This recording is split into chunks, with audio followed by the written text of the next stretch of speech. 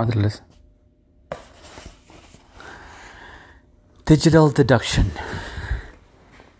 In a digital-first world, where millennials obtain all their answers to problems at the click of a mouse or swipe of a finger, their reliance on technology to solve every question confuses people's perception of their own knowledge and intelligence.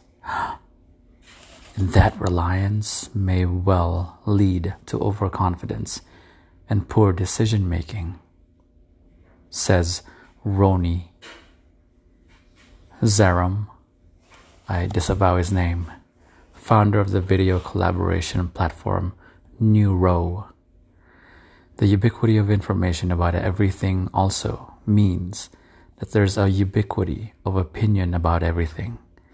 If you want to know how to feel about a hot button issue, you can just go online and collate the opinions of others. If you want to know the implications of an event or a trend, a quick online search will provide endless amounts of analysis. The upshot is that deduction, an amalgam of critical thinking, problem solving, and creativity that is an essential skill for being limitless, is becoming automated. There's a certain amount of value to this, of course. Before the internet, we were limited in our access to the opinions of others. In an ideal world, being able to get as many perspectives on a topic as possible would be enormously valuable in helping us to form our own opinions. Unfortunately, that's rarely how it plays out in the real world.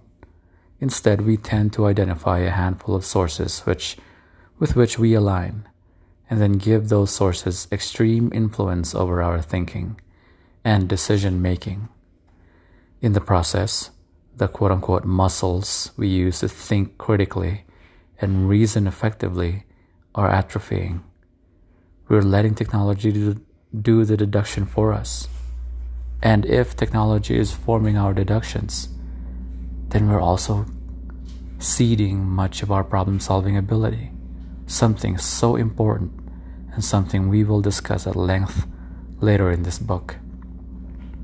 Psychologist Jim Taylor defines thinking as the capacity to reflect, reason, and draw conclusions based on our experiences, knowledge, and insights. It's what makes us human and has enabled us to communicate, create, build, advance, and become civilized. He then goes on to caution that there is a growing body of research that technology can be both beneficial and harmful to different ways in which children think. Patricia Marks Greenfield, distinguished professor of psychology at UCLA, has been looking at this issue for more than a decade. In discussing the impact on education, she wrote, "What is the effect on learning if college students use their laptops to access the internet during a classroom lecture?" This was tested in a communication studies class where students were generally encouraged to use their laptops during lectures in order to explore lecture topics in greater detail on the internet and in library databases. Half of the students were allowed to keep their laptops open, while the other half, randomly assigned, had to close their laptops. Students in closed laptop condition recalled significantly more material in a surprise quiz after class than did students in the open laptop condition, because they were engaging their minds in the lecture rather than looking for what the internet already thought about the subject. They were much more responsive when it was time to reason for themselves. Greenfield analyzed another study that showed that college students who watched a news program without the crawl at the bottom of the screen remembered significantly more of what the anchors were discussing. Playwright Richard Foreman fears that this reliance on the internet to do much of our thinking is changing our very selves. Quote, "I come from a tradition of Western culture in which the ideal, my ideal, was the complex, dense, and cathedral-like structure of the highly educated and articulate personality, a man or a woman who carried inside themselves a personally constructed and unique version of the entire heritage of the West. But today, I see within us all, myself included, the replacement of complex inner density with a new kind of self-evolving under the pressure of information overload and the technology of the instantly available, unquote. Do you remember what it was like when you were approaching your teens and you first started formulating thoughts and opinions independent of your parents?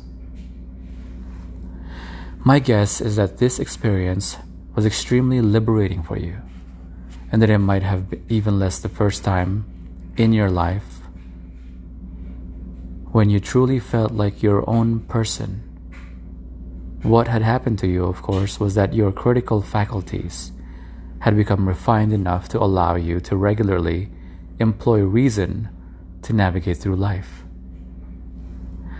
Why then would you want to turn this liberating skill over to a device?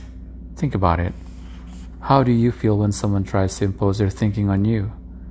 If a family member, friend, or colleague came up to you and said, "Don't think about this, here's your opinion," you try to get away from that person as soon as possible. You possibly could. Yet, when we immediately reach for the internet to provide us with information, we're essentially inviting the same thing. This is stupid.